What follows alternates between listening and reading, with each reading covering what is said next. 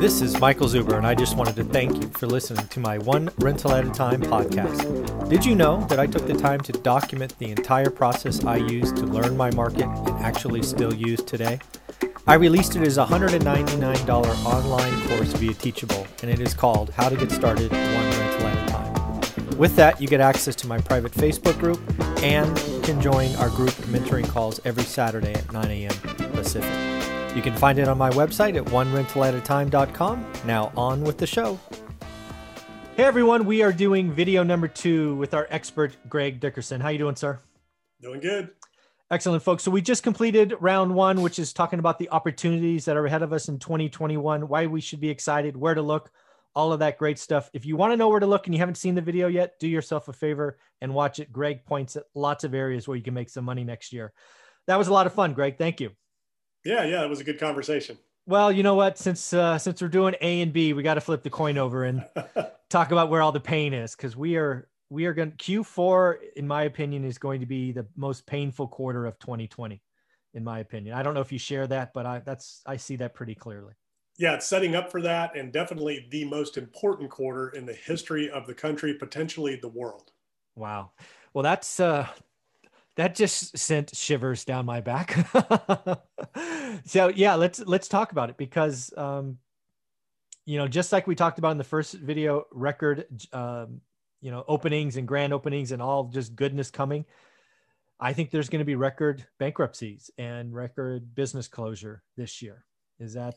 Yeah, it's still getting ugly. So, wherever there's a problem, there's an opportunity. On the other side of the sun, set, there's a sunrise. And, so we still have real issues in front of us. We still have, a pandemic on the rise pretty much all across the world. The question is, how bad is it going to get? Are we going to face shutdowns again, worse than we saw in March? Because the only way to get rid of something like that is you got to shut down completely. I'm not advocating for it. I'm just saying, the only way you can do that is you've got to isolate everybody for 2 or 3 weeks, apparently, right? For this thing to go away, then you need vaccine and treatments for it not to come back. So you can't shut the entire world down. Everybody in the world stay in your house for 3 weeks and then hope that this thing goes away. So that just isn't going to happen. But you're seeing, Italy, Spain, UK talk about lockdowns, quarantine, flat out, everybody's closed. So that's coming out of their mouths. We're starting to hear it in some areas in the United States again. There is no public will for that, but they're talking about it. And if it gets bad enough, then we might see restaurants closing, salons, that type of thing again, back to essential workers again. So there is talk that we're heading back in that direction. And it's, based on the cases and the hospitalizations, everything is looking like it's going to be much worse than it was in the spring when it all started. So the question is, the whole thought was, as temperatures warmed, we got into spring and summer, was the virus going to go away? And one school of thought is it did, that's as go away as it's going to get. Now it's bam, with the fall, the winter, the flu season, cold season, all that it's going to get really ugly until we get, treatments and everything. So, this could potentially be really bad if we end up having to shut down the world economy again, even for a 2 or 3 week period. Yeah. Like you, I don't want to see us get anywhere back to what we did in March. That was so painful to watch. And again, when you do that, it feels bad in the weeks, but the ramifications and the ripples that are caused by that are months and quarters, and frankly, lifetimes have been changed because of that. And just can't see that again. But when we talk about the pain, really what I see in the economy is, I don't know how else to say it. Think of the U.S. economy as a highway, right? It's probably a 4-lane highway. Coming into the crisis January, the 4-lane highway was going as fast as it's ever gone. No accidents. Everybody was behaving. You're going 100 gazillion miles an hour, whatever it is. The virus comes, February, March, the highway stops for the most part, right? You get a couple of ambulances trickling through, right? Essential workers, all that stuff. But now as we sit here in October, it sort of feels like we have at least two lanes of the highway going at pretty good rates. The third lane is kind of coming back, but then there's that fourth lane that's just stopped dead in its tracks. Hospitality, travel, entertainment, we have at least one lane of our 4-lane highway, if we want to use that analogy, not working today. And as a consumer-based economy, that has real implications on the other lanes as well, in my opinion. Yeah, it's huge. It's 25-30% of the economy. The good news is we still had 70% functioning with food and essential services and things like that. Food, shelter, clothing, resources that you need to survive, you know, and all the government had to do, instead of putting, trillions of dollars into the stock market, take all these businesses and fund their losses. That's all you had to do. So it makes zero sense to me when we can print an infinite amount of money. You can print it, okay, and you can put it in the bank accounts of all these businesses to keep them open, whether they're having customers or not, just so they're surviving. I mean, that's kind of what you have to do in order to replace what happened. The problem now is we're so far down the road, so many businesses have closed that have never reopened. A lot of those people are either unemployed or entering, the workforce, aren't going to be able to reopen those businesses. They really missed the boat there with an opportunity to, you want to see a V-shaped recovery. We never would have missed a beat if the government just would have stepped in and said, wait a minute, businesses, we're going to fund your receipts, your gross revenues. We're just going to replace that with printed money. I mean, that's all they got to do, push a button, boom, your bank account goes where it normally is to keep the economy going. So, it'll be interesting to see if they try to take an approach like that moving into the fourth quarter, which I don't think they will, because they don't understand what they really need to be doing. It's not unemployment insurance. It's not any of that. Fund the businesses, replace the receipts that they're missing, the sales that they're missing, the revenues that they're missing. That's what keeps everything going and keeps it moving forward.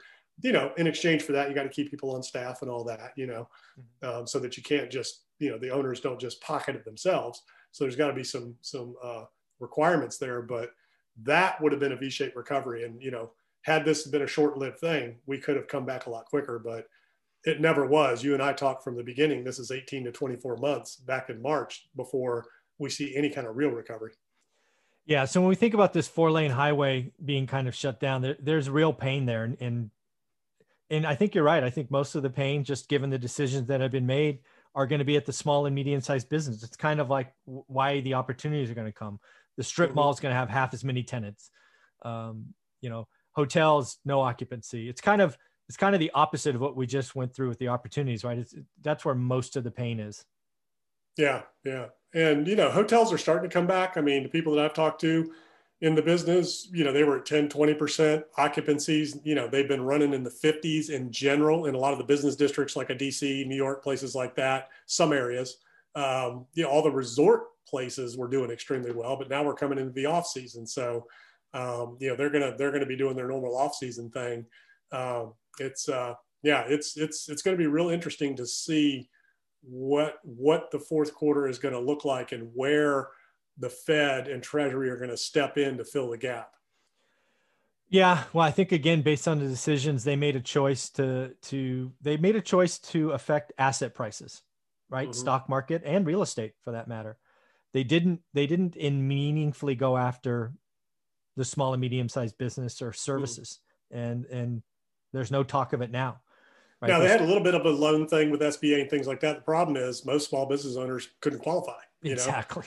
So you had to have good credit. You had to have, all the things that you need to qualify for a bank loan, assets, all that kind of stuff. And there's a lot of businesses that were good businesses, but they had no assets. They had no reserves. They had no credit, so they weren't able to borrow the money. So that's where they messed up. It shouldn't have been a loan. It should have been a grant. You keep your employees on staff, you keep your business going, you pay your bills, you pay your landlords, boom, we just replenish your account every month until this thing's over. And the government can do that. Yeah. Yeah. So when we think about the big pain in Q4, it makes me very nervous. Again, I think we're going to have record bankruptcies, record business closures, again, small and medium-sized business, which again, SMB it's about 50% of our economy, or at least it was. And a lot of them are going to give up, right? They got through the summer. If they're in retail, maybe they'll get through the holidays and be like, I'm out. I'm done. It's just if there's another shutdown, that'll be the last straw for a lot of people, because this is the holidays. This is when everybody's supposed to do all their business. So if you get locked down at this point going into the holidays, there's a lot of brick and mortars that are just gone. Yeah, and then we talk about again. I think there's the other pain that's going to be unique in this environment. I'm pretty convinced is Class A of all things, urban. We're seeing those Class A tenants pretty clearly in some big cities exit, go to the suburbs. We're seeing some millennials maybe it's Class B tenants move back home. There's record, kids back with parents. It's at a record level. So I think multifamily apartments are going to suffer more pain than houses. I think houses actually come out of this relatively unscathed. Yeah, single family is going to do well. I mean, there's no inventory right now. There's more buyers than there are homes. As long as interest rates stay low, there's institutional investors that are buying homes to rent. And there's a lot of investors looking for homes to rent. So I think single family is going to be fine. The cities, certain cities are, they're in trouble. I mean, the offices, retail, well, it's not just multifamily. I mean, it's retail, it's hotels, it's offices. I mean, monumental hotels are closing in New York. And, there's enough of an exodus in New York now in an economic downturn where it's starting to make national news in terms of, how bad of shape New York City is. I mean, big hedge fund, the largest hedge fund there, I think, is leaving. There was an article the other day moving to Florida for, all kinds of different reasons. So, it's going to be very interesting times. I mean, New York is a great city and it always comes back, but in the short term, there's going to be a lot of pain. There's going to be a lot of inventory to fill. And as prices drop, we get control of things, people will, start coming back again, and it'll come back. But yeah, there's going to be some interim pain there. That's for sure. Yeah.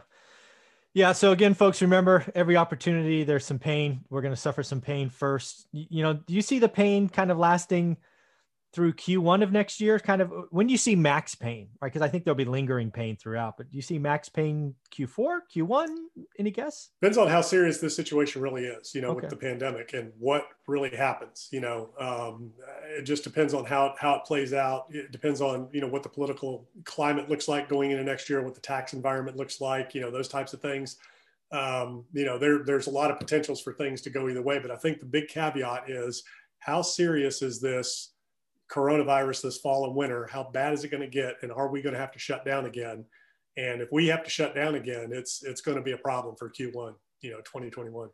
There you go. We will leave that there. Again, folks, 2-part series. Where are the opportunities? Where's the pain? Thank you very much, Greg. A lot of fun. Yeah, good to be here. Thanks.